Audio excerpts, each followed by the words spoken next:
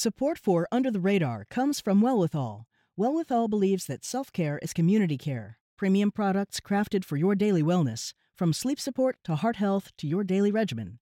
20% of Wellwithal's profits are committed to leading the fight for health equity. They won't stop until it is truly well with all. Under the Radar means hearing about things you didn't know you needed to know until you hear them. It's a serious look. Hear about the issues that don't get the attention they deserve. Under the Radar doesn't get caught up in the day-to-day. Surfacing issues that are not talked about in mainstream media. I think it's something that connects us to each other. Under the Radar is all about discovery. I can be guaranteed voices I haven't heard before. But also the questions. Under the Radar is one step ahead. I'm Callie Crossley. This week on Under the Radar with Callie Crossley, some Massachusetts voters are feeling overlooked and now are moving toward the right. Is this the end of the Democratic Party's domination in the state? Plus, forward-thinking Massachusetts has been notoriously behind in electing women to the state's top government jobs. But this year's elections could bring a history-making female majority.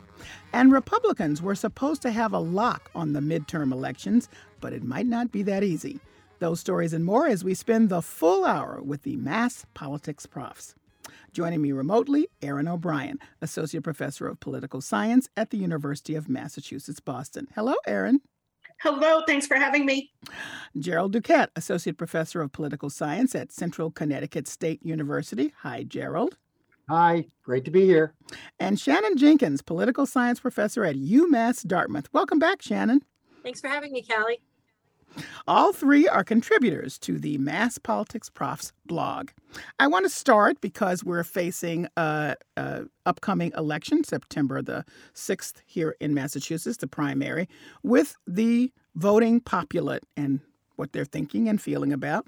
And I'll turn your attention to John Keller's very interesting piece in Boston Magazine about the purpling of Massachusetts, in which he posits that there are a number of folks that he profiles in his piece that one might have thought were automatic blue Democrats who are a little annoyed with the Democratic Party, and some have even changed affiliations, and others are just feeling overlooked and not happy with the party.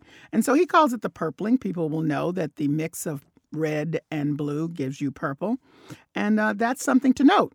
Would you say, Erin O'Brien? You know, I think the piece anecdotally is onto something, that there is a dislike or critique of some elements of the Democratic Party. He focuses on the really woke elements, and I think that's fair. But the piece also ends with the numbers do not suggest that those who are disaffected from the Democratic Party in Massachusetts are going to the GOP. So it's sort of like voters are annoyed with their own family, but they're not leaving their family. So, and that has a lot to do with the Mass GOP going Trumpy. If the Mass GOP was continued to move in the Charlie Baker realm, I think we might see those feelings of angst and ambivalence with the Democratic Party. They might translate to changes in the voter share and party identification. But right now, I think those who are irritated with the Democratic Party find it too restrictionist, too woke, too unwilling to offer grace. They don't have anywhere to go because the Mass GOP isn't offering that either. All right, Gerald. So he mentions a couple of specific issues that were, connected to some of the people he profiled in this piece. The school closings during COVID. People just thought that was overdone and not thoughtful. And people just sort of ran in one direction. Some folks annoyed with, I just want to mention a couple of them, with the former DA for Suffolk County, Rachel Rollins, who said, ran on a platform of, I am not going to be prosecuting nonviolent, low crimes, but folks are feeling, well, what does that mean for me if I feel like I'm suffering that? Stuff like affordable housing being kind of, oh yeah, we should have it, but if we don't, okay, so whatever. And then no gas tax relief. That was a big issue, continues to be for some as gas tax prices went up.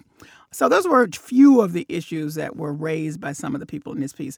Resonate with you? Make sense to you about the purpling? If Mr. Keller were writing that today, I think there would also be some griping over a loan repayment scheme that leaves out people who did their due diligence and worked hard and paid their own way. And so, yes, here's the thing. The piece sort of puts out there that we're moving in a particular direction, but there really is no evidence for that. The sort of attitude, the sort of anti-woke attitude has never been absent in the average Massachusetts voter. The average Massachusetts voter is not a progressive and has basically never been a progressive. In fact, even the average Democratic voter probably isn't going to be good with everything that the progressives in the party are advocating. So it's sort of a interesting story, and their individual stories are interesting and compelling in their own way, but there's no there because he said purpling, and that implies that in Massachusetts, voters are going to the polls with a left-right kind of mindset, and that's just what doesn't exist measurably in Massachusetts. So Shannon, it is important to know, because people keep getting this wrong, that there are no overwhelmingly registered Democrats in the state. In fact, the majority of people in Massachusetts are unenrolled. Does that lead you to see more purpling than Gerald might? Well, so I would agree with Gerald, and I wrote in my notes and thinking about this, the plural of anecdote is not data. Right. This was a bunch of anecdotes to create a story. You could have found a bunch of anecdotes about, progressive voters who are unhappy with the Massachusetts Democratic Party because they're not left enough. So I have to say I was disappointed in the story. But I do think there's a story here. And this is where my perspective on the South Coast, I think, matters. The South Coast used to be a very solidly Democratic sort of bastion of votes. It's not anymore. And it is, in fact, become very purple. And if you look at Fall River, New Bedford, two major cities down in this region, they have become more Republican in national elections. I think the important thing is when we think about voting too, is it's not just about individual attitudes, but it's about the structure of choices that voters are faced with. And to Gerald and Aaron's points, there's not a Republican Party for them to go to right now, right? And so that's where the struggle is, I think, for the GOP. I do think, particularly in the South Coast, there are some votes they can pick up. I don't think they're pursuing the strategy that will allow them to pick up those votes. If you're just tuning in, this is Under the Radar with Callie Crossley. I'm Callie Crossley, and here with me are three of the Mass Politics profs: Aaron O'Brien of UMass Boston, Gerald Duquette of Central Connecticut State University, and Shannon Jenkins of UMass Dartmouth. Shannon, I'm going to pick up another piece of this. So there are two things happening that may or may not contribute to purpling, or just I wonder how all of you respond to. One, the Republican Party, for all intents and purposes, has said, we're with Trump. That's a very definitive stake in the ground, and that's it. So we're Trumpers over here. That's what we're offering in this election, this upcoming election. Then there is something that I guess I was a little surprised by. After much strum and drang, many years, passage of a new law to allow undocumented immigrants to apply for driver's licenses, 4 days after that, there was a group that formed creating a committee to repeal the driver's licenses, which they want to get on the November 2022 ballot. And they're doing pretty well. So how do you read this in the context of where the voting population is in Massachusetts? And Shannon, you start. I think one of the key mistakes that non-political scientists or non-political analysts make in evaluating voters is to assume that voters are ideologically consistent. And I think there's just a vast array of literature and political science that suggests voters are not ideologically consistent, nor do issue positions really sort of drive the way they vote. And so it's entirely consistent to identify with, one party and to hold many positions that don't agree with that sort of position. And so I think to a certain extent, right, to Gerald's point, right, Massachusetts Democrats have never been particularly progressive or woke. My husband is a political scientist. We get into debates about this. He will claim Massachusetts is progressive, and I will argue to my death that Massachusetts is Democratic. It is not progressive. And so I don't think this is necessarily out of line with the tradition of where Massachusetts voters have been historically. Okay. Before you respond, Gerald, I'm going to play a clip from Minority Senate Leader Senator Bruce Tarr, who is worried that the undocumented immigrants who receive these licenses will abuse the opportunity and use it to vote. The license that would be produced as a result of this legislation, if it is to move into law, is not distinguished from any other non-real ID driver's license in the Commonwealth. Hence, we're creating a tremendous opportunity that it could be abused for a purpose that it is not intended, for identification. It also creates an incredible threat to the integrity of the electoral process, because the names that would be produced in the automatic voter registration by the Registry of Motor Vehicles are ones that would be produced without any questioning of whether or not someone is a citizen. Now, a lot of what he said has, been rebutted by many who are in support of debunked. Thank you, that's the word. By folks who are supporting the legislation to begin with. But go ahead, Gerald. Well, here's the thing. In 20 years ago, some of us might remember that the voters of Massachusetts passed by more than 2-1 a requirement that English be the language taught in schools. Okay, in my memory, that's the closest thing to, in terms of the culture war politics, to what we're seeing happen here. It's not surprising to me. It wouldn't surprise me if they got this on the ballot. And further, frankly, it wouldn't be shocking if they were successful, for two reasons. One, Democrats in Massachusetts, the average Democrat, as we have said, is definitely a centrist to maybe even center right on many cultural issues. What's happening now is the Mass GOP has made this ballot question their whole existence, because they kind of have to, right? Their candidate Deal is basically trying to claim that his whole campaign is all about this now ballot question, assuming it gets on there. And here's the thing, what I would predict is that the ballot question, his attempt to get rid of this law, will probably outperform his candidacy on election day, which is to say a lot of Democrats will vote for Maura Healey and vote to repeal this immigrant driver's license bill. It's not the best test because, of course, you have this hugely popular centrist Republican governor who was against it too, which actually makes it even more likely that these sort of culturally conservative Democrats are going to exercise that sense on the ballot question, but follow suit and vote for the Democratic candidates up and down the ballot otherwise. Okay, Erin. Now, I agree wholeheartedly with what Gerald said there, that this, if it's on the ballot, will overperform Jeff Deal. And I think it gets into the politics of resentment. As Gerald also said, this isn't new. We had the English only, ballot question as well. But it says to me, given that this conversation is in the purpling, right, of Massachusetts, that for a long time, this politics of resentment had nowhere to go. With the Mass GOP's turn towards Trump, and with Trump, being omnipresent still, that groups like this feel more vocal. They feel sort of, comfortable out of the closet, if you will. At my own grocery store, walking in, seeing these people out gathering signatures was surprising. I was at a local community event volunteering, and they had a tent. And I'm sure the fact that I threw shade with my eyes really upset them. But, I think that does speak to an undercurrent in Massachusetts that's always been there, but feels more comfortable being vocal. And I don't think this is the last that we're going to see. And I think, the Mass GOP has decided that having a moderate governor at the top isn't enough. They're not satisfied with this anymore.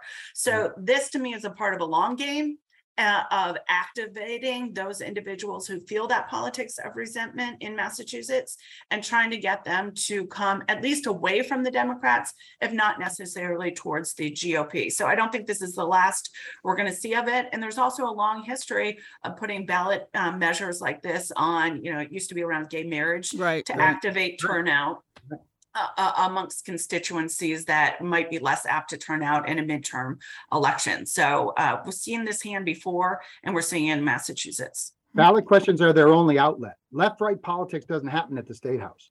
So the ballot is where they get to exercise those muscles. Okay. Let's take a listen to Governor Baker, who spoke just about a week ago before the Orange Line shutdown. It's going to be a month, as we know. Oh. And here's the governor asking for patience. Look, we get the fact that the next 30 days are going to be difficult. But if the T can truly deliver 5 years worth of night and weekend work on the system overall, that's going to be a real benefit, yes, down the road to riders. So I really am not talking to you all about the details of the shutdown and whether or not 5 years of work gets done in a month and whether or not the deadline will be met. Many people don't think it will be and it'll be extended. But be that as it may, my question to you, mass politics profs, who benefits politically and who does not from either a good turnout from this or a bad turnout? How do you see it? Let's start with you, Gerald. I mean, however the Orange Line situation turns out is what I mean. Yeah, well, I mean, remember, again, I'm the Western Mass. I know, that's why I'm asking you. Care about the Orange Line. That is why I'm asking you, because you should be caring. But go ahead. There's no question that I don't think it's a big, I don't think anybody's going to benefit. And I don't think anybody's going to be hurt that much because, of course, he's not on the ballot. And I don't think that they're going to hold this against the Republican nominee for sure. So to be honest, you know, I don't think that the Orange Line, unless people need to use it to get to the election and it's broken again, is going to be a turnout issue. All right. Erin? I think it's an albatross. The MBTA is an albatross that somehow no one is responsible for, in part because Charlie Baker is not on the ballot again. So I don't think anyone's going to be held responsible. But I do think if this works, Mayor Michelle Wu is a winner. She has made her political identity on free transportation, making transportation more affordable, more efficient. We know her from, bringing her strollers up the T with broken escalators and the like. And so she's really made her name there. If this works, huge if, I think she could get some political credit for it. She's certainly been more hands-on. Many mayors like to keep the T at an arm's length because they know the T usually doesn't work. So I think Michelle Wu could come out a winner. I don't think she'll be held solely responsible for the problems of the T because everyone knows the problems of the T certainly predate her. Shannon, do you think that Maura Healey, presuming she wins, and will have to take on the albatross, will be blamed for anything in the future having to do it? Or can she say, not me, wasn't me, all Baker? Well, it really seemed, the avoidance of the issue really seemed to work for Charlie Baker. I mean, I can remember him campaigning saying he was going to fix, right, all of these woes. And he's the Teflon governor. None of this has stuck to him. I also think, this is why politicians are politicians, right? The timing of this strategically was brilliant for state politicians, right? Because it's too late to get on a ballot on a primary, right? And voters don't tend to have really long memories. So by the next time a state legislative primary rolls around, there will be some other issue that's at the top of the ballot. So I think, it is, people are very angry. And had it happened, slightly earlier, you might have seen some challengers in Democratic primaries emerging.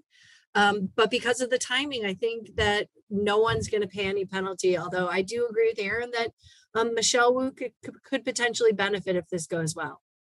If you're just tuning in, this is Under the Radar with Callie Crossley. I'm Callie Crossley, and here with me are three of the mass politics profs: Erin O'Brien of UMass Boston, Gerald Duquette of Central Connecticut State University, and Shannon Jenkins of UMass Dartmouth. We're talking about the latest political news you need to know. Let me switch a little bit to looking at some other races and just get your take. So once again, Bill Galvin, who is the Secretary of State, in charge of elections, is being challenged. He's been challenged before, not successfully, and this time it's with Tanisha Sullivan, who is the former head of the local branch of the NAACP, an attorney, has a lot of other credentials, and he's all over the place on TV with his ads saying he's done a million things to ensure the sanctity of voting in Massachusetts. She doesn't have the money to do that. And some people thought maybe she had a chance, but now they're not so sure because of his name recognition is just so embedded. He's had the job for more than 20 years. Let us start with you, Shannon. So I think there's several sort of factors at play here. I mean, one, I don't think most people recognize Bill Galvin's name. I think most people don't know who the Secretary of State is. They have no idea what that person does. Having taught Massachusetts politics for many years, I know none of my students who are voting age know that. That having been said, Bill Galvin has the little I next to his name. He's an incumbent, right? And there's a clear incumbency advantage when there is a lack of information for voters. If I'm not angry at this person, they're probably doing a good job, so maybe I'll vote for him. On the flip side, right, Tanisha Sullivan has some other indicators on next to her name or that are cued from her name that may give her an advantage, depending on who turns out in the Democratic primary. If it is the more progressive element of the party, cues that suggest that she's a woman of color, may give her some advantage. Ultimately, I think Galvin's going to win, in part because of his monetary advantage, but it depends on who shows up to vote. All right.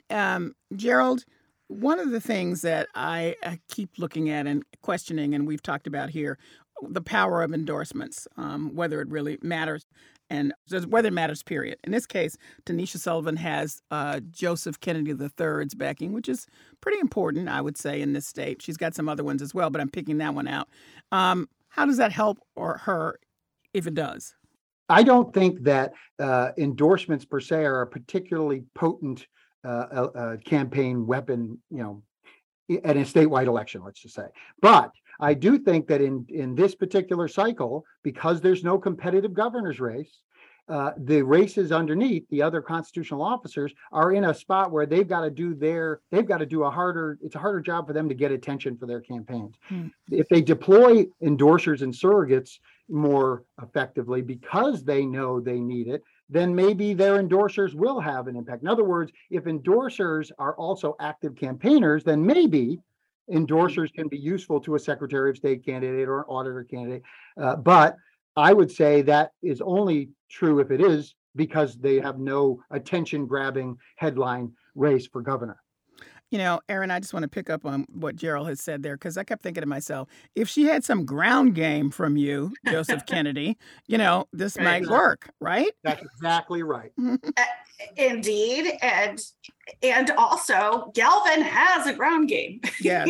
When you've been doing this job for 30 years, whatever it is, he knows how to run elections and get people to turn out, as both my colleagues said, in a race that is not at the top of the brain of most voters. He can get people out, and you build up a lot of favors over 25 years. And I'm not saying anything nefarious at all, but just, I was talking to Adam Riley, one of your colleagues, and GBH has reported, going to some of these campaign rallies, and Galvin's announced by, when we needed Galvin was here. He helped us get some money to run a proper census. Those kind of things matter. And if you've built that up for 25 years, you call those favors in when it's time to vote. And to your point, Callie, he has a ground game. I thought the race against Josh Stacom, the last, cycle, I thought it would be tight. Galvin smoked him. He did. But I think the power of incumbency is always there. And if you're Bill Galvin, it's like quadrupled. And what's striking to me is, Zachem pushed him saying, you're not progressive enough, that Massachusetts was middle of the pack in terms of voter access. And Galvin, when pushed from the left and then with COVID, did change. So I think Tanisha Sullivan's campaign rhetoric that he's not far enough left on voter access was a better angle 4 years ago than it is now. I just add this, though. I kept thinking about Ayanna Pressley's race against Michael Capuano. You could be considered a similar situation. I mean, Michael Capuano was no shrinking violet. He had a lot of support. And she just made that ground game just come together with the endorsements. And I just feel like the people who are supporting Tanisha Sullivan with their endorsements have not come forward with the same level of I don't know, energy is if there's. I agree. And I also think, Tanisha's trying to run statewide as a first-time candidate. That's a lot harder than, Ayanna Pressley had amazing name recognition. The congressional district she was running in was part of what she covered as a Boston City Councilor. So yes, she was wildly talented at getting GOTV to work for her, but she'd ran in elements of that district before. So I think that's another difference that makes the hill Tanisha Sullivan has to climb more difficult as a first-time candidate. Okay, let me move to another race. Gerald, a GOP super PAC has formed against Democratic candidate Kim Driscoll, who's running for lieutenant governor. I'm puzzled by this. Explain to me what's going on. Well, she also has out in Western Mass. There are some wealthy Republican donors who are not particularly pleased with our state senator, who was one of her opponents. And they are holding a fundraiser for her as well. So there's no question that some folks that are not Democrats have, for some reason, decided they want to invest in her candidacy. Now, the question is, are they investing in her for some reason that they think she would be useful to them, or are they trying to prevent Eric Lesser's climb up the ladder? So why did it happen? Well, it happened because the guy that they apparently don't like, the state senator, my state senator, Eric Lesser, in fact, has a tremendous network for fundraising. And but for the super PAC would have much, much more money to spend and would be spending much, much more money than Kim Driscoll would. So, there's no question that this money could actually change the outcome of this race if it is spent properly. Out in Western Mass, I don't see all of the ad buys, but oh my God, it's every moment. Yeah, so I'm told that they've already made very substantial six-figure ad buy. And so, to be honest with you, I think that is a huge asset for Kim Driscoll in this election. And unfortunately for Eric Lesser, I don't think the issue of she's being supported by Republicans is going to push a lot of people as far as he might like it to. It's almost like a process issue, and voters just don't get too angry or excited about process issues. Well, Shannon, I was questioning that because the minute I saw that ad, I was like, huh? What? It just made you suspicious. I mean, this is Massachusetts after all. We've discussed this, and purple or not, it was a little startling. So, do you agree with Gerald? I guess I'm just sort of thinking about, right, like you saying, oh, you've seen all these ads, and maybe I'm not quite as far out as as Gerald, but I'm in the Boston market, and I'll be honest, I haven't seen any of the ads. Really? I don't watch TV. Gotcha. I watch Netflix, I watch Hulu, I watch whatever, and I'm not particularly young, so I think like people my age and younger are in the same boat. So one, right, who's watching those ads? Okay. I don't know.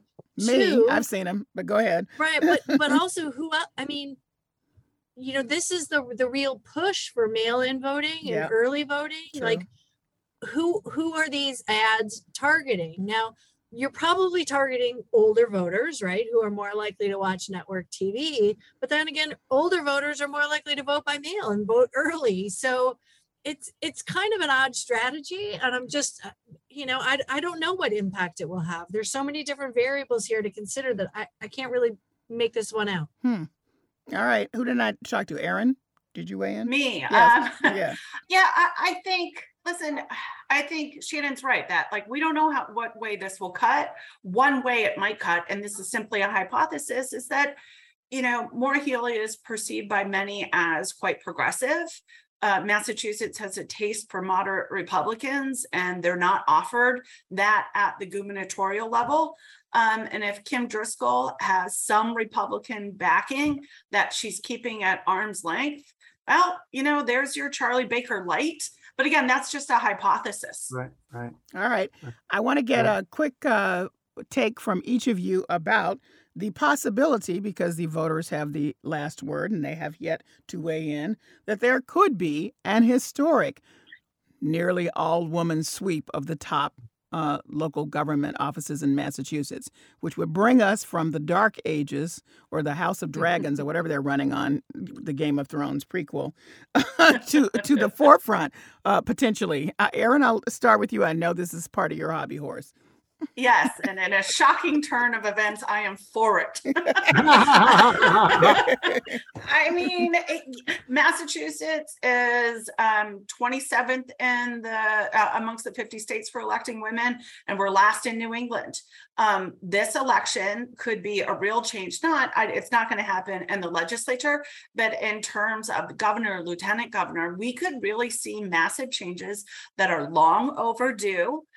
In Massachusetts, I was talking to a friend and colleague who's run for office before, and she was saying, "Oh, I sort of wish the gubernatorial race. I wish women had to fight for it a bit more. I wish it was more of a contested election." I was like, "I don't." Massachusetts is notoriously hard to see women in that top spot. I think seeing Maura Healey win decisively would make the victory for women in politics all the more sweet. Shannon? Yeah, I mean, like Aaron, I'm excited about this, right? The research about, having women in office is clear. Descriptive representation matters. It matters for how our government functions. It matters for how our people feel about government. So this is a big deal. Right. And, it was pretty exciting to me. I'm geeking out. I'm a little nerdy, right? to get a flyer that showed, endorsements for the top races in the state. And it was all women. And even my husband, he's also a political scientist. So he's a little nerdy. We were both so excited to see that flyer. It's new and exciting. And so it's a big deal. I agree with Aaron. It's a really big deal. Okay. And finally, Gerald. Obviously, it's a real possibility. But hearkening back to the notion that, it really matters which Democrats come to the primaries. And if you accept the proposition that the average Democrat in general, which is not necessarily the average primary voter, although in Massachusetts it is more so that, is not very progressive, that could actually make it a little harder. In other words, right here in Bright Blue, Massachusetts, sexism is still a very, very real thing. And for some of the female candidates, that also includes racism and homophobia. And so sadly, there is still plenty of reason to suspect that this achievement in terms of descriptive representation might not come to pass. So you're David Downer, is what you're saying. I'm the David Downer. Yeah. I'm the David Downer.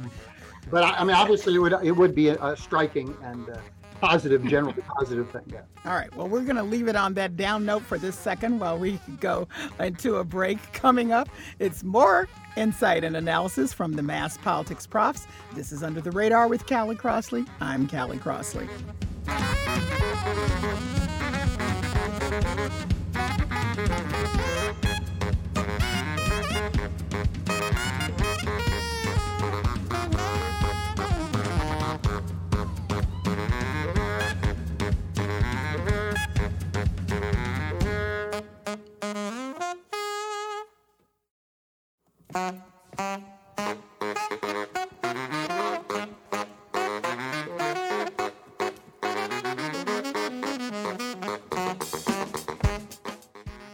I'm Callie Crossley, and this is Under the Radar with Callie Crossley. We're continuing our discussion with three members of the Mass Politics Profs: Aaron O'Brien of UMass Boston, Gerald Duquette of Central Connecticut State, Sharon Jenkins of UMass Dartmouth. And let's pick up right where we left off. I do want to address this one, it seems kind of important, local issue before we move on to national.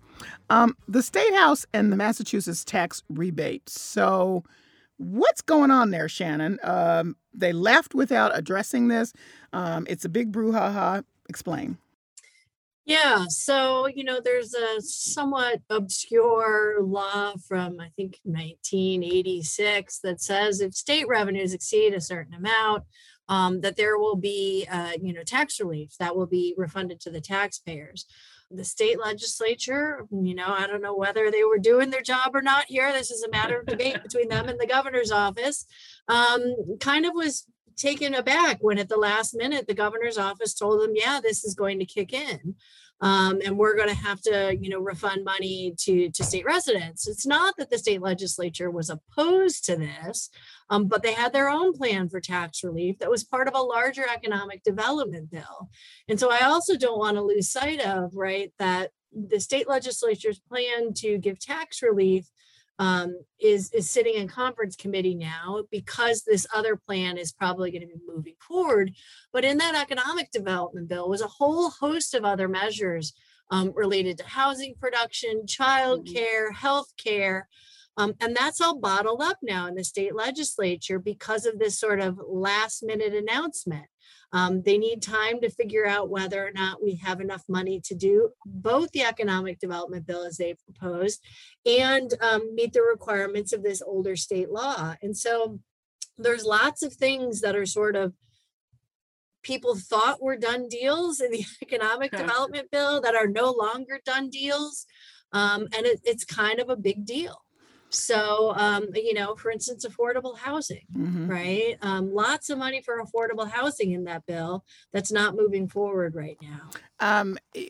We should point out that many, many people are very unhappy that issues like this, which obviously have a long reach in many directions, don't seem to inspire the legislature to come back off of their very long break. Aaron O'Brien. Facts. My first reaction is I'm glad Shannon is my colleague and studies the state legislature, because that was the best explanation I've heard of this. I've been reading a lot and I wasn't quite sure on all of it. So thanks to my colleague. And secondly, Callie, I really agree with you that a lot of individuals say, hey, wait a second, these are really big issues. Like Shannon said, affordable housing, other environmental stuff is all in this, and they're sitting on it. They're not coming back. Another point I would make is that, as I understand it, if the 1986 law kicks in, as Baker says it's going to, it would be a 7% return based on your 2021 taxes, whereas the state legislature was going to do a lot of other policy and offer basically everyone $250. So the difference between, a flat, it's not a flat tax, but a uniform give back versus a 7% gradated would mean that higher income individuals would get more back. And as I understand it, if you report, if you pay zero in income tax, that would mean you would get nothing. So there not only is there big differences in terms of how robust the policy would be, but it also makes a difference in terms of how much people are getting back in Massachusetts and whether it's gradated towards top income earners. I just want to correct one thing that Aaron said, and this may not be a popular position among this crew, but I do want to give the legislature some relief here because they're a little bit in a jam. Under joint rules, there's the second year of the session, which is this year. It ends, formal sessions end on July 31st. They could, in informal session, decide to come back into formal session. That would require them to change the rules. But one legislator objecting means they can't do that. So they literally can't come back into formal session unless every single one of them agrees to. Well, that's true. To me, and do your job. Yes, exactly. And that's, Callie, I agree. Most voters are like, if Shannon's 100% correct, I believe her on the details, and most voters don't care. Get back and do your job however you need to do it. And maybe that's unfair, but that's the way voters feel. Here's the thing, what you want to look at here, and that's a very important procedural fact that we just heard. But when I don't know about you, but when I hear the candidates for statewide office, Democrats for statewide office, when they are asked the question about this 86 law, which remember passed by the voters at the ballot, it wasn't a legislatively passed, they are all falling all over themselves to say, we support what the voters want, and that's the law, and we support the law. So the point is that most voters may not even want them to, they certainly don't want them to tinker with that law. They may want them to go in and give them more, but they certainly don't want them to tinker with it. So, it's important to note that, number one, it was a ballot initiative, or actually it might have even been a legislative referred ballot initiative, which means that it had support in the legislature at the time. And there is a desperate need to avoid ever going out against, about something that was passed by the voters. Okay.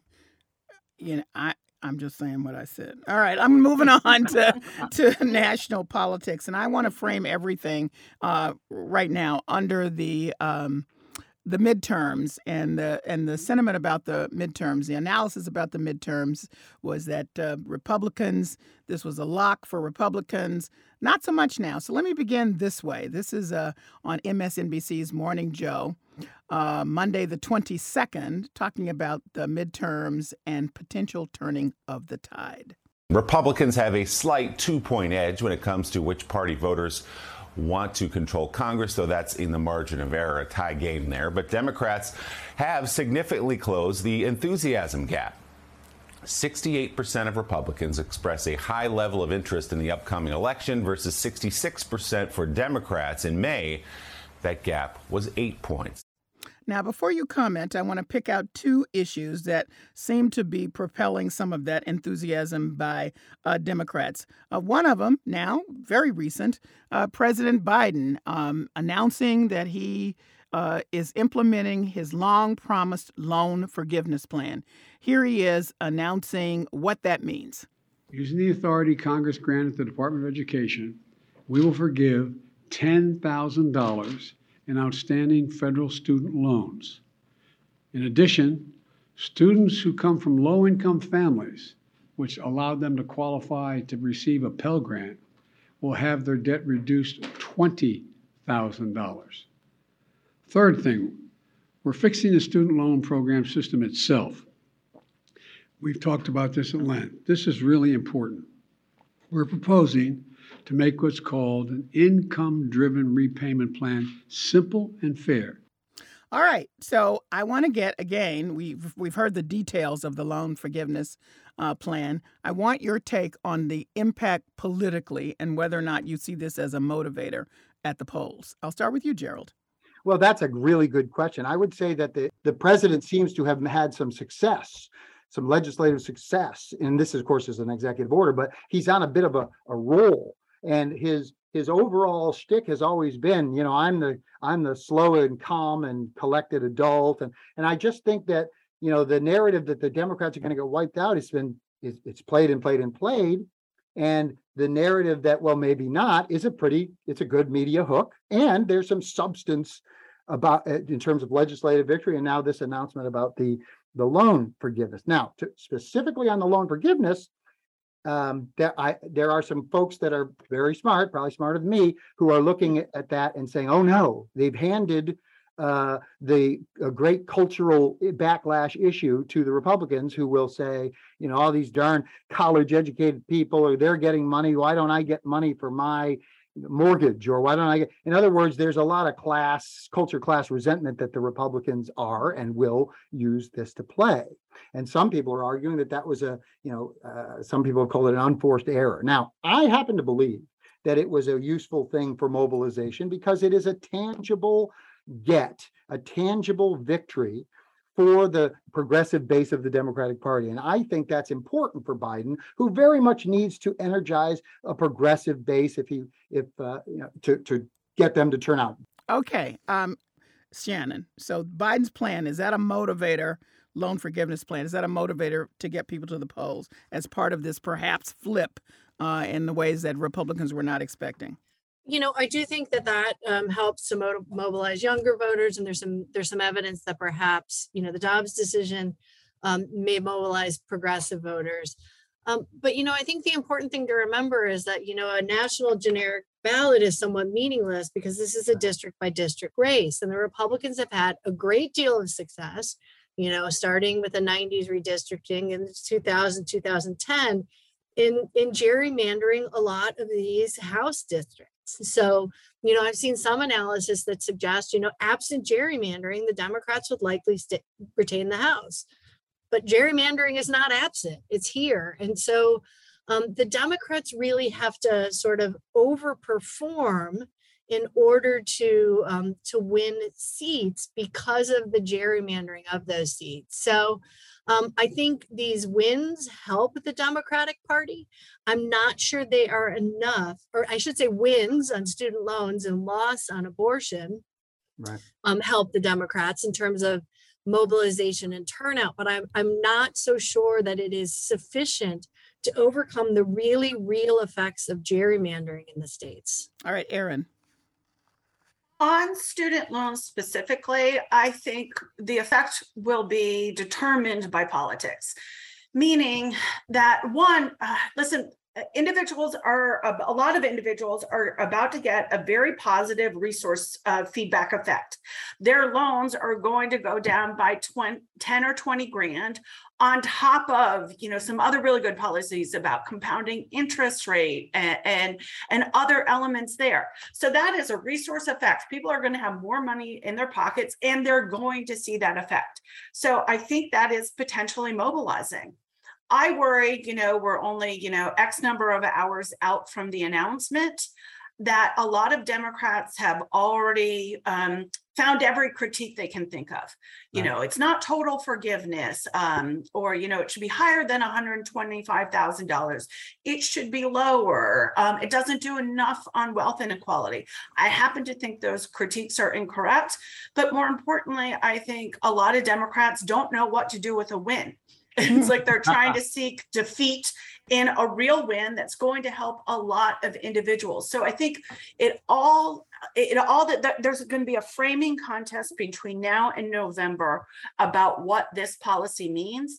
And I think the Democratic Party needs to get in there and talk about how positive this is and how positive this is for getting at things like the wealth gap, racial wealth inequality, and the ways in which this is going to help a lot of individuals, rather than give into the politics of resentment and, perverse incentives that the right has already mobilized. So it really depends on the political contest between now and then. And I think that's a shame, because this is a huge win for a lot of individuals, regardless of their partisanship.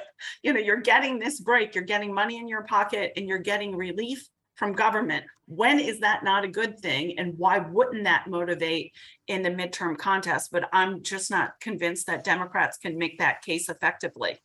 The race in New York with Pat Ryan, Democrat Pat Ryan, who beat Republican Mark Molinaro in New York's 19th district. And again, Shannon, this is back to your district by district. His focus point was about Roe being overturned and those rights being removed. I want to couple that with the fact that Planned Parenthood is planning to spend $50 million on the midterm elections, and ask you if that issue specifically is now a different kind of driver for Democrats. Early on, 2 polls, one local and one national, said no, this was not a factor for people to go to the polls, but now seems to be different. What do you say, Shannon?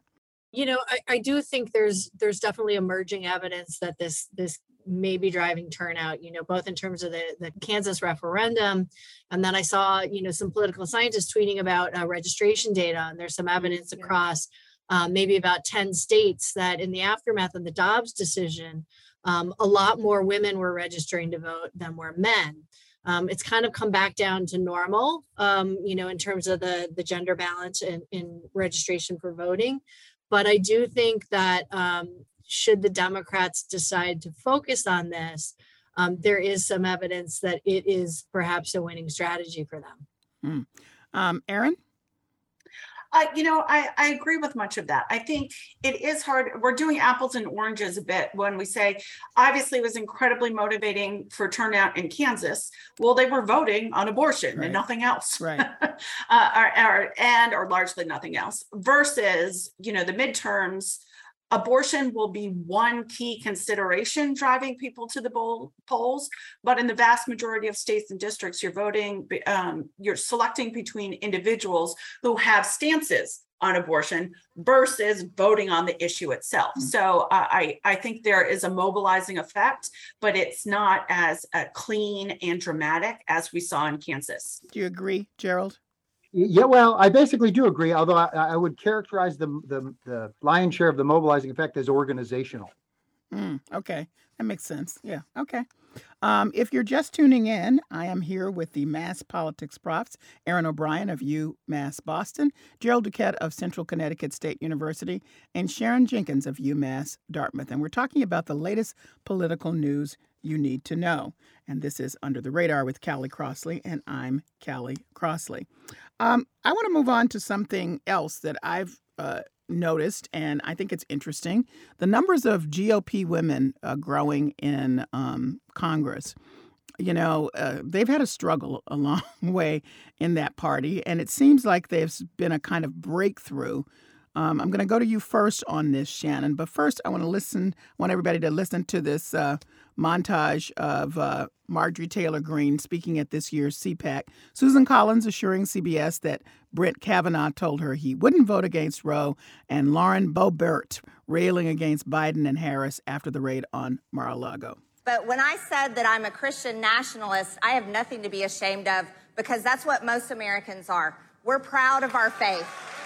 What Judge Kavanaugh told me, and he's the first Supreme Court nominee that I've interviewed out of 6 who has told me this, is that he views precedent not just as a legal doctrine, but as rooted in our Constitution.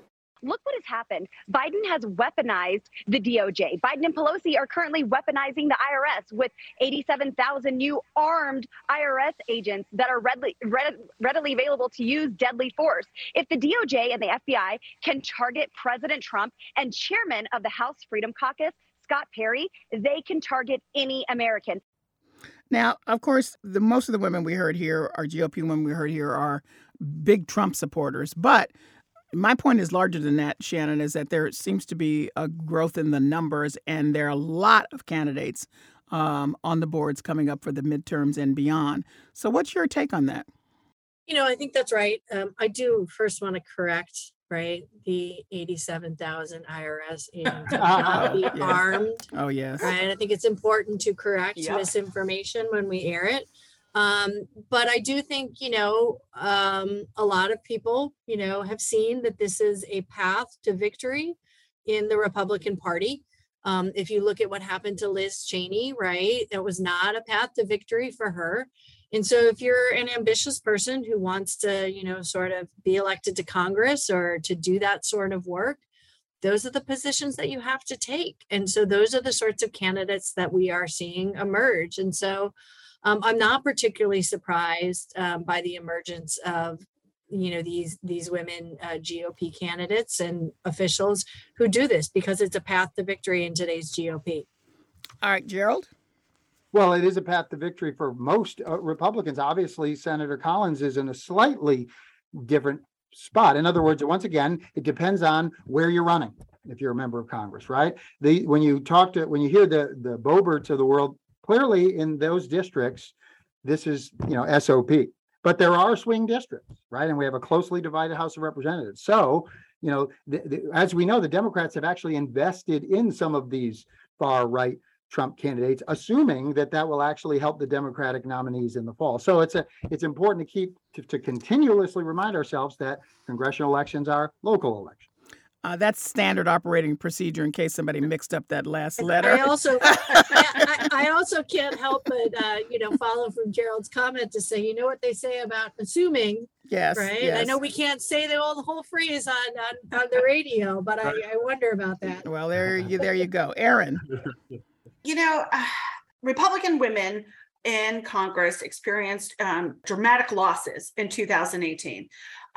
Whereas Democratic women saw real gains. And the party really invested in electing more women because it was kind of embarrassing on the Republican side. They lost over half of the women that had been serving. And then Republican women made major gains in 2020. And a lot of them, not all of them, sounded like the clips you talked about. Women are, anytime they run on Democratic side or Republican side, are perceived as more liberal than they really are. And depending on the primary, that can help or hurt. So I think what you've seen is Republican women's numbers have gone up in Congress, and a lot, though not all, are running in lockstep, as sort of Gerald indicated, with Trump elements of the party. So we know in political science that, party matters first, and then party and re-election matter the most, and then some of these other demographic characteristics. So I think we're seeing thus far the rise and fall of congressional Republican women has a lot to do with to what degree they're willing to embrace Donald Trump, though there are exceptions to that general rule. Okay. And finally, I just want your quick take on this new party, third party. Boy, we've already got laughter. That's my take. Called Forward, be co-chaired initially by former Democratic presidential candidate Andrew Yang and Christine Todd Whitman, the former Republican governor of New Jersey. So react, please. Whoever laughs, you start. It was me. Okay. It was Erin. I laughed too. Okay, so that's telling, right? Kelly, I've had the pleasure of knowing you for, 15 years now, and you always bring up these third parties, and I'm always like, it's not going to happen. And I stand by that. I mean, A, they don't even have policy positions. B, Andrew Yang can't find an election. Every election he runs, he loses. No one's going forward with him. And so, third parties in American politics, to be more serious, just historically do not work for, infrastructure reasons. They tend to be co-opted and brought in by the other parties. But there is no there is my take on this. Okay, so Gerald, you say not forward. Well, I obviously agree with that. Okay. And the problem is that the assumption that these folks come in with is everybody is so sick and tired of partisanship, so let's have a nonpartisan party. Well, that's silly, really, because what we know is that the people who claim they hate both parties, the people in the middle, well, it turns out that they're really just a microcosm of the same sort of, disagreements. So the idea that being cynical about American politics is sufficient to mobilize and field and succeed in putting a third party into a system that is essentially rigged to only have two is naive. Okay. Last word, Shannon. So I'll just elaborate a little bit on what Erin said. And, I agree with my colleagues. I also laughed at this assertion. But on the rare occasions when third parties have emerged and successfully taken their place in the American electoral system is because they have been laser focused on a single issue, generally speaking. And so the fact that the Forward Party is not taking positions. I mean, I think Andrew Yang was asked about abortion, and he's like, we're going to wait and see. I'm going to wait and see on abortion, right? For Pete's sake. It has no place to go. There will be no traction with the Forward Party. All right. Well, so we're going to leave it there because we're not going forward with the Forward Party, apparently. And I want to thank... We're buzzkills. You are. I want to thank all of you for joining me. Thank you for having us. Thank you very much for having us. Erin O'Brien is an associate professor of political science at the University of Massachusetts, Boston. Gerald Duquette is an associate professor of political science at Central Connecticut State University. He and Erin are co-editors of the book Massachusetts Exceptionalism, Fact or Fiction. And Shannon Jenkins is a political science professor at UMass Dartmouth. You can read more of their analysis on their blog, masspoliticsprofs.org. That's it for this week's edition of Under the Radar with Callie Crossley. Listen to us online at GBH News or wherever you get your podcasts. And follow us on Twitter and Facebook to stay up to date with our programming. Under the Radar with Callie Crossley is a production of GBH, produced by Kelly Wessinger and engineered by Dave Goodman. Our theme music is Fish and Chips by We Are Two Saxies, Grace Kelly and Leo P. Listen again on Thursday and see you here at 6 p.m. next Sunday for a new episode. I'm Callie Crossley. Thanks for listening.